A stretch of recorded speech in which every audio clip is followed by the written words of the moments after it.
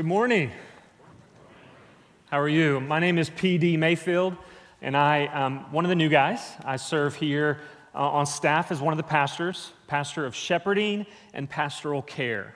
The beauty of that role is modeled in the beauty of our Savior in that He alone gets to be the good shepherd of the sheep, and all of us get to shepherd together. That's what I love about my job. We get to do it with Him in our midst.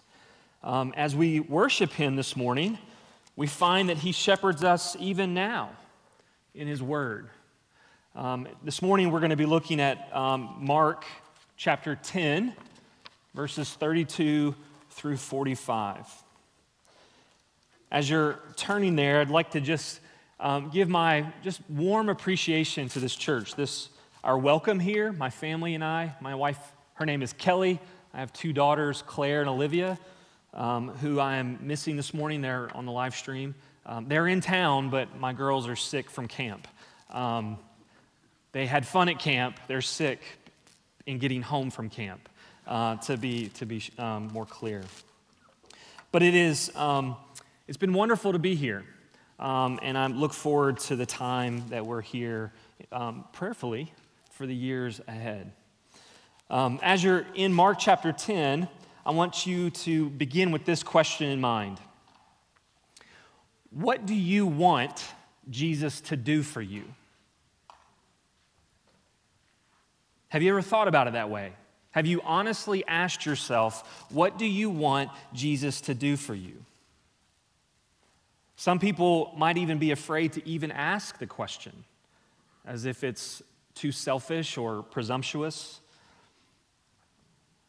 Others of you have a very, very long list, and you're more than willing to say it. Our passage today tells of a time when two of His disciples came to Him asking for Him to do something for them. So this morning, as we look at the text, let us have the Word of God align our hearts both to our head and to our feet as we follow the path of glory that Jesus sets before us this morning.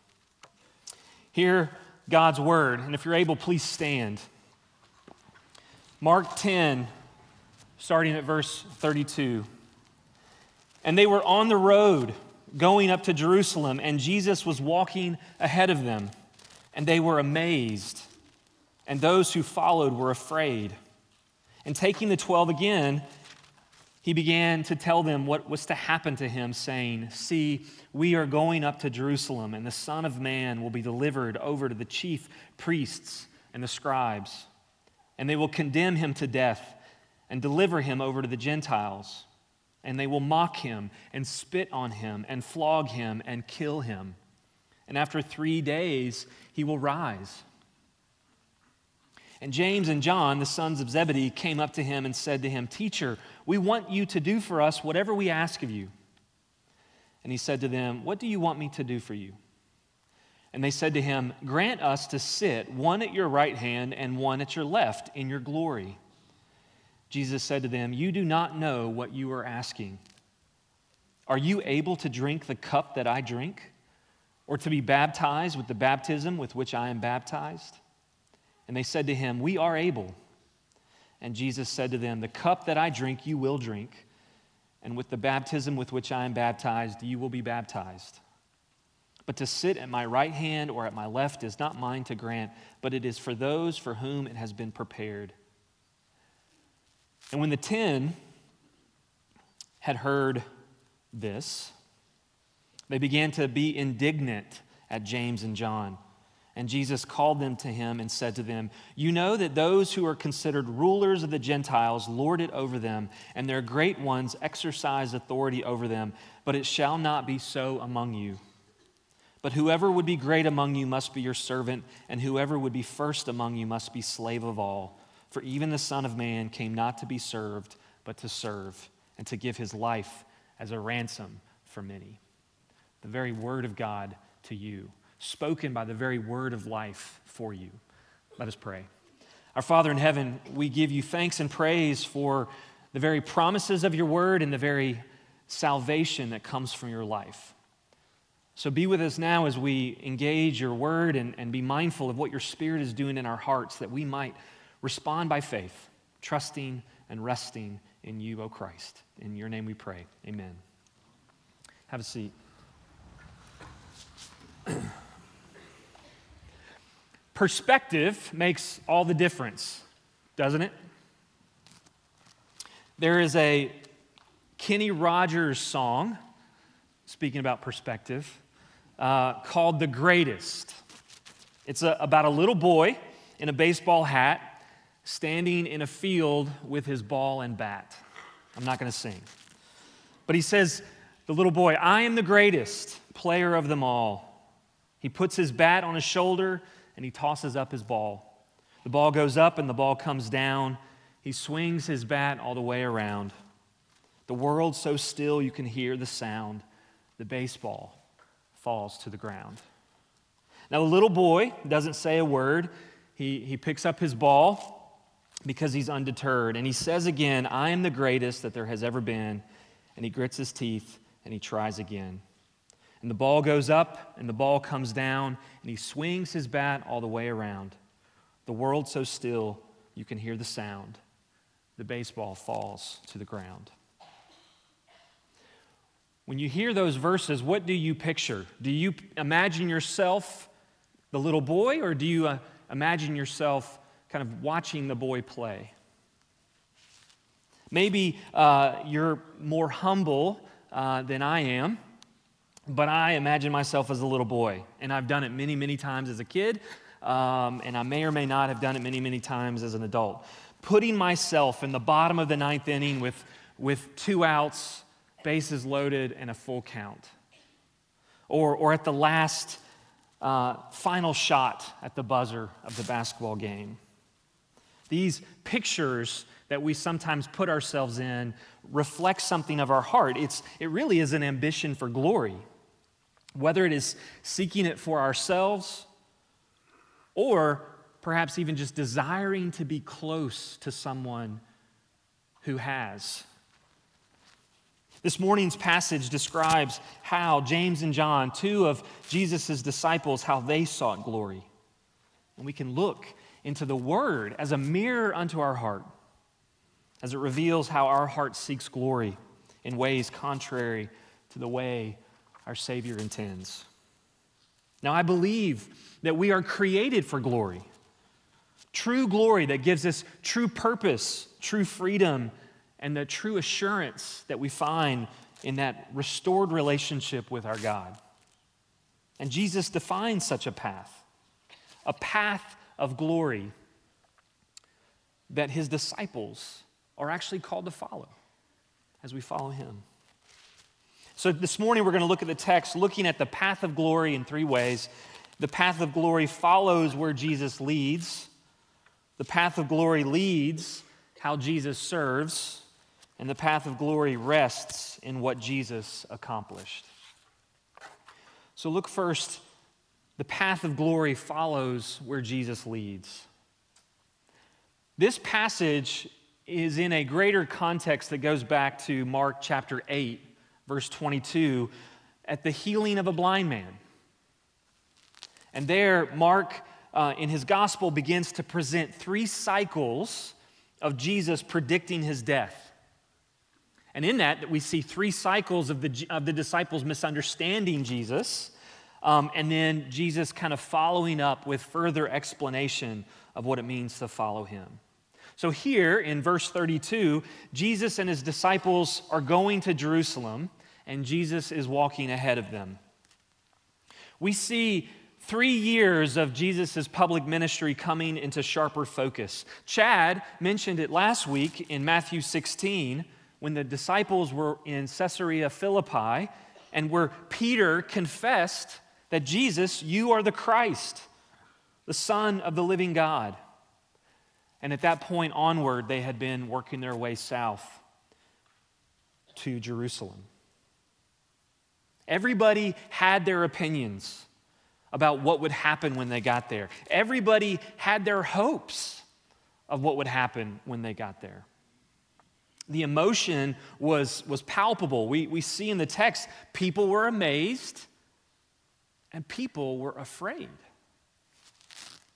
In verses 33 and 34, we see this in a third cycle. The third time Mark brings up this prediction. Jesus explicitly describes what is about to happen to him. He says, "We are going up to Jerusalem, and the Son of Man will be betrayed to the chief priests and the teachers of the law. They will condemn him to death, will hand him over to the Gentiles, mock him, spit on him, flog him, and kill him. 3 days later, he will rise." Jesus was completely self-aware and completely resolute. So how do we follow where Jesus leads? We're not going to Jerusalem in the same way. We're not Jesus, the Messiah. And yet, how are we to follow where he leads? To follow in the footsteps of Jesus is to bear witness about him in all areas of our lives. Where we live, where we work, where we play. We follow Jesus, as we say here at Oak Mountain. We follow Jesus across the pew, over the fence, over the mountain, overseas. All comprehensive aspects of our life individually, but how we follow Jesus together corporately. We follow where he leads. We explain with our words and we demonstrate the gospel with our lives that Jesus is indeed the Christ. We share in that confession that Peter has, that he is the Son of the living God. He is King. He is Savior. He is the Redeemer. And in him we find and experience true glory. And just as he was handed over, this is a sober truth that we don't really talk a lot about. Some of you, perhaps some of us on staff, maybe me, I don't know. I don't know who, I don't know when, I don't know how, but the call of Jesus to follow where he leads at one level is an invitation to follow him to what it means to be handed over. To recognize the consequences of what we say about our faith might not be received well, might be misunderstood. And yet we're called to a greater purpose and a greater love that would propel us forward to do such as that. We know that there are brothers and sisters in the world who are experiencing this reality in the present. We're not talking about hundreds of years ago. We're not talking about thousands of years ago. This may very well be some of our calling. Now, you may know this story, but we are at a point where a whole other generation needs to hear of this story. 67 years ago, 4 friends lived in a remote area of Ecuador to engage a local group of people with the gospel. Jim Elliott, Pete Fleming, Ed McCulley, Nate Saint, and Roger Udarian were killed only after a few days of interaction with the Waodani people.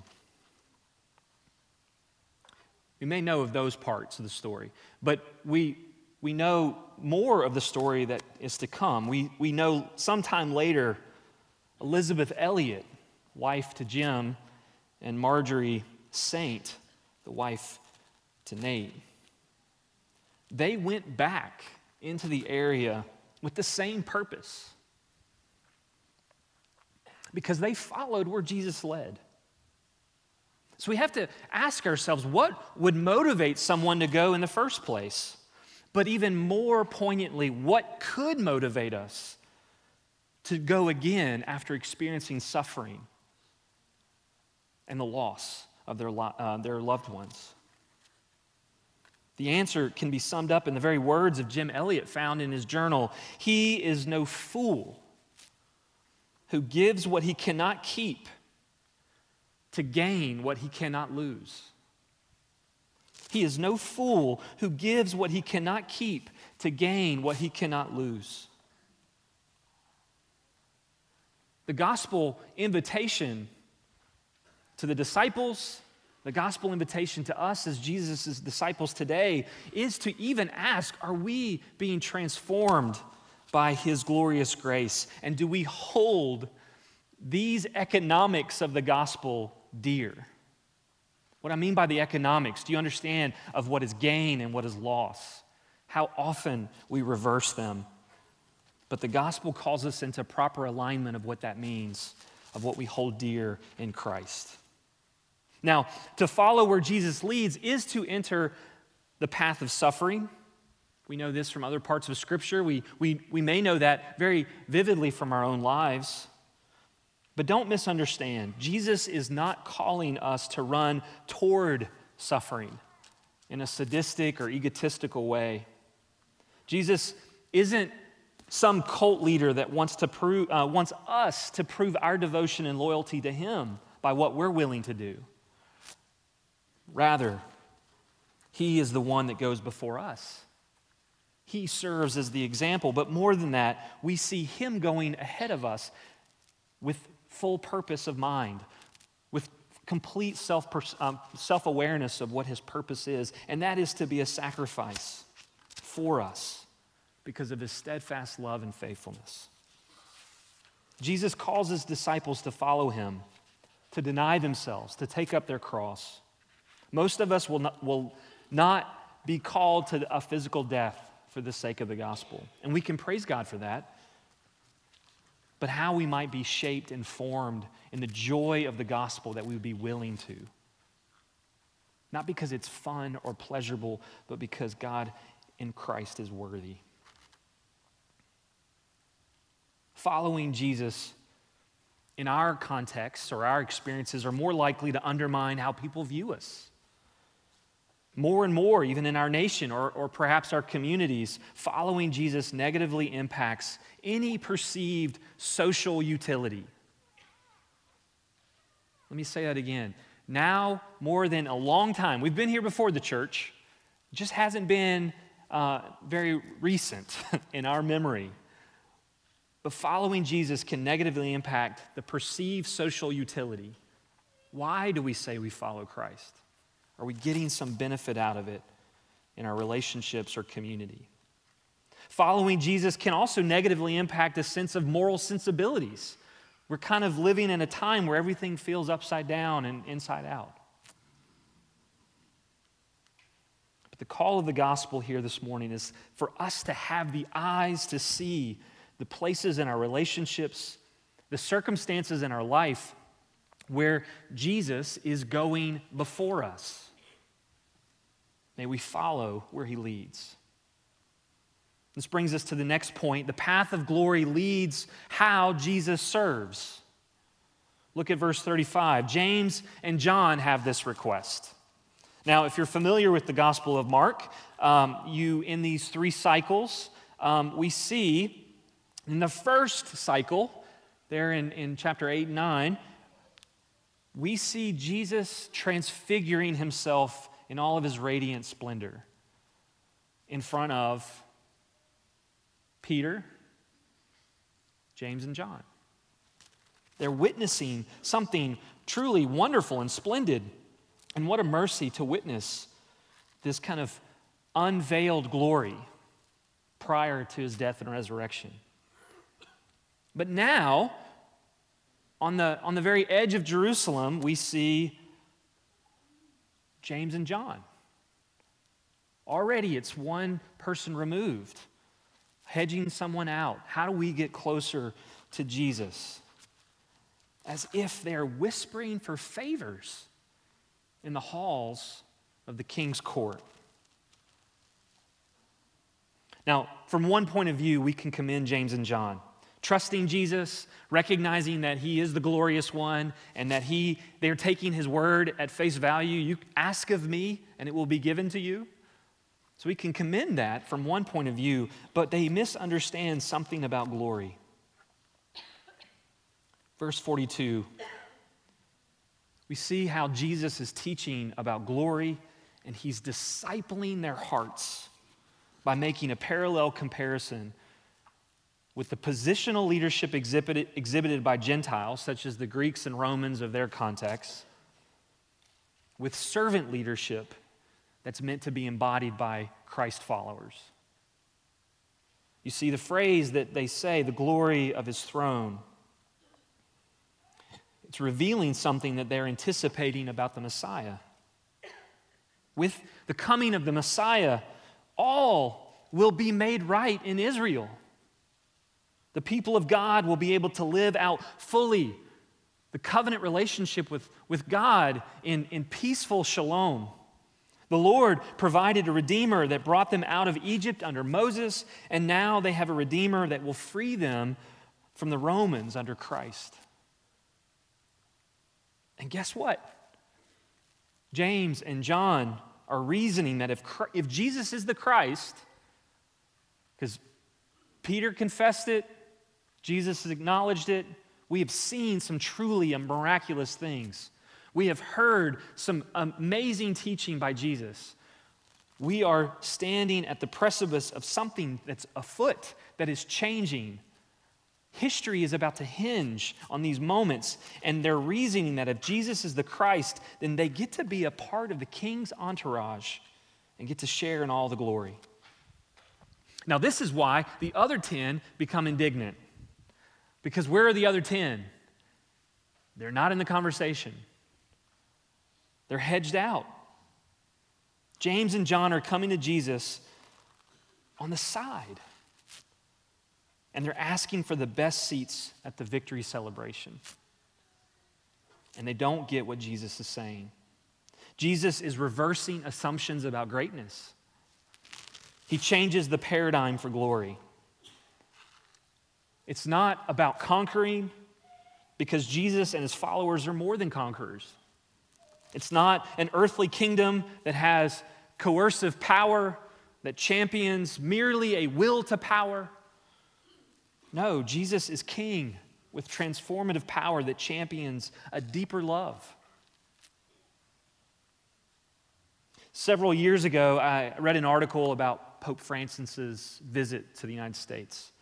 And the writer of the article asked this question: why does Pope Francis get respect, even love, in the hearts of millions, including so many non-Catholics? It was an okay article, mostly forgotten, but what stuck with me was this comment that somebody wrote below the article. And this was the person's response to that question. It's pretty simple. I'm not Catholic. I'm also not a fan of organized religion in general, but the Pope is actually talking about doing the very fundamental things that all religion is based on, his opinion. He is talking about people taking care of people. He's talking about lifting each other up instead of tearing others down. He wants us to care about the earth and to love each other. He is hopeful and joyful and peaceful. He walks the walk. He is the most impressive religious leader I've ever heard. He gives me faith. High praise indeed, and I would say only partially right. But there is something that this man witnesses in the life of this religious leader, and it moves him. Even non-Christians can intuitively appreciate the dynamic that Jesus is saying here about greatness. Former Navy SEAL Jocko Willink wrote in his book, Leadership Strategy and Tactics, that the biggest deficits in leadership traits can become overcome. The biggest deficit in leadership traits can be overcome, but there is one type of person who can never become a good leader, a person that lacks humility. And he tells this story of these two superior officers in his platoon. One was inexperienced but had a huge ego. The SEALs followed his commands but did not respect him. The other leader was highly decorated and very experienced. They followed his commands and they sought to emulate his leadership because he embodied humility in how he led. It's a strong temptation to connect leadership with power and control. Like the Romans, it's natural to see leadership as those who are powerful and influential. It's a human reaction. And to some degree, that there are good qualities about good leadership being stewarded in that way.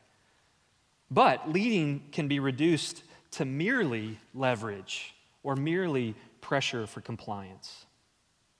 Dan Allender, in his book, Leading with a Limp, writes this about power and control. Power and control are a high-flying trapeze. that takes a leader farther and farther above the ground with each swing. The greater his achievements, the harder it is to let go. And so how did Jesus serve? We have to come back to that, this question that's implicit in the text. How is Jesus serving? Now, if you look at verse 45, he says, even the Son of Man came not to be served, but to serve. The gospel writers tell us the many ways Jesus moved toward people. He saw them. He knew their need. He made the deaf hear, and he made the blind see. He drew near to women who were discarded by society. He healed people of debilitating diseases. He came near to them. He came to those who were oppressed of evil forces, and he freed them. What Jesus is doing as the Messiah is he's pushing back the curse. He's demonstrating something that is true and what is being fulfilled in him as the Messiah, the very messianic promises that are pointing him to be the fulfillment of the true Davidic king. You see, a disciple following this path of glory gains true confidence only if he lets go. This is the paradox. And confidence in God is what a leader really needs. Much more than he needs any false sense of control. We need to be broken of this false sense. And Allender, he goes on to write this: a broken leader is no longer driven by the need to impress people or to secure their approval. That is freedom. To be your own man or woman, to be in the spheres of your influence that you have in your life, whether that's the top position in your company or whether that's the lowest position in your family, whether you're the adult or whether you're the child. We are all called to lead, and we're all called to lead in the way of Jesus. May the world see this about us. May they see the marks of the Lord upon our lives, not with the pomp of power, but the humility and love to serve. This brings us to the last point. The path of glory rests in what Jesus accomplished. If you look back at verse 45, we see this deeper, fuller meaning of what it means for Jesus to serve. In his redemptive work, he goes beyond a mere example. He is that. He goes before us. We are to follow him. We are to take on and be changed by who he is and imitate him in those ways. But he is more than an example. Jesus is self-aware in this moment that his sole purpose is to be a ransom. Now, what does it mean to be a ransom? Now, we kind of intuitively know that from context that we might use the word, whether that's a person or an object that's kind of being held hostage. A ransom is that exchange of the price. Something's being held in bondage, and the price of payment for release is the ransom. And that's what's happening in the first century context. When the New Testament writers are often using that word, this specific use of the payment that is delivering a slave out of bondage. The ransom price for freedom. Jesus is saying he is the ransom that is bringing someone out of bondage. He's clearly connecting that his death is an act of substitution. The original language is emphasizing that. It's emphasizing on behalf of, instead of, in place of the many. He knows that his one single life is going to be the ransom price for multitudes. His self-awareness is that he knows that he's going to Jerusalem to die and to raise so that all things will be made right in peaceful shalom. Paul speaks of this in his letter to the Colossians, chapter 1, verse 13 and 14. Jesus has delivered us from the domain of darkness and transferred us to the kingdom of his beloved Son, in whom we have redemption, the forgiveness of sins. Chapter 2, verse 14, Paul is reminding us that God makes us alive in Christ. With him, we have forgiveness of all our trespasses by canceling the record of debt that stood against us with its legal demands. This he set aside, nailing it to the cross. For you this morning, brothers and sisters, friends, do you hear? Do you see the beauty of this gospel that is found in Jesus? And the invitation that we have is to walk into the beauty of this story, to hear and believe that the gospel of your salvation is in Christ, to hear and believe and to rest in his forgiveness. You are welcomed in his family. You are invited to sit at his table. You are adopted as a child of the King who sits on the right hand of God the Father, where he indeed rules and reigns on his throne of glory. Paul Miller, in his writings, he has a book called The J Curve, where he really does an excellent job to give a shape to the gospel. What do I mean by a shape? He gives a shape to the gospel. He calls it the J curve. Just the shape of a J.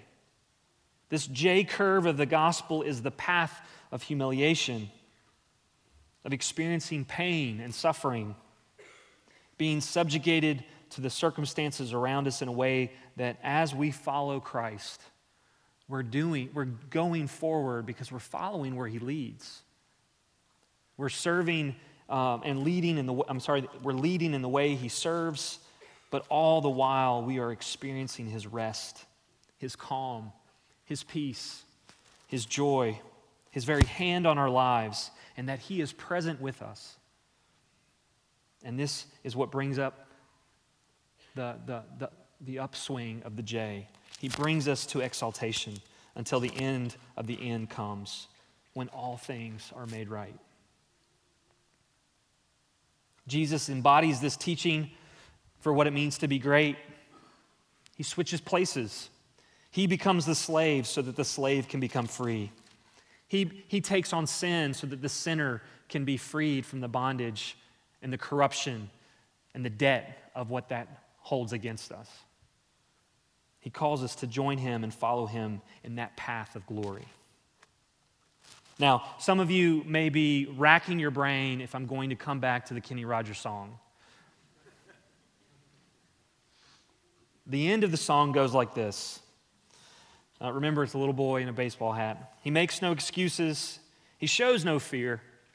He just closes his eyes and listens to the cheers. Little boy, he adjusts his hat. He picks up his ball, and he stares at his bat. And he says again, I am the greatest, when the game is on the line. And he gives his all one last time. And the ball goes up, and the moon so bright, he swings his bat with all his might. The world's as still can be. The baseball falls. That's strike three. Now it's supper time, and his mama calls, and the boy goes home with his bat and ball. And he says, I am the greatest. That is a fact. But even I didn't know that I could pitch like that. Perspective makes all the difference. How you saw the song says something about your definitions of glory and grandeur and honor and esteem. We want to experience the cheers. But as Jesus reverses what glory is, we are mindful that we give him all the praise. Jesus gives us a very different path. He flips our presuppositions about that. He is reversing our very definitions of what glory is. He says, I am the king. I have a right to rule on the throne, and I am, but first I have to go to the cross. And this cross bids us to come and die so that we might find that we actually and truly live. That's the beauty of the good news of the gospel. This paradox of what is accomplished by his ransom for you. Following Jesus is rarely how you imagine it to be, but it is always better than you hoped. You might think surrendering control and dying to yourself is the surest way to ruin, because let's be honest, that's scary. Letting go of the trapeze is scary. And maybe many of you have suffered. Maybe many of you have faced ruin. Maybe you are even experiencing it now. But the good news is for you that Jesus says, this path of glory that I'm outlining to you in my own life is the only way to freedom, is the only way to joy. And we're invited into that. And so when we often come to Jesus and say, Jesus, we want you to do this for us. Do this for me.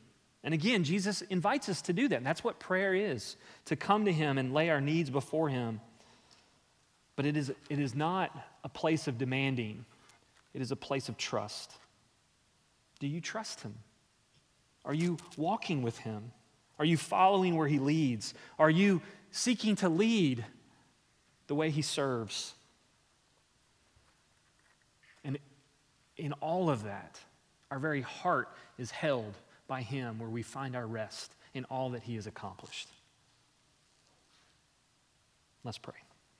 Father in heaven, help us to understand these things. They're your words to your disciples, and they are your living and active word to us this morning. May we see and hear and know that you are worthy to be king, but you are powerful in what you do to bring about redemption. But often what you do is you flip our assumptions of what that means. So align our hearts to be with what we understand about the gospel, but move in us in a way that we might live and love that reflects our Savior. We pray this in Jesus' name. Amen.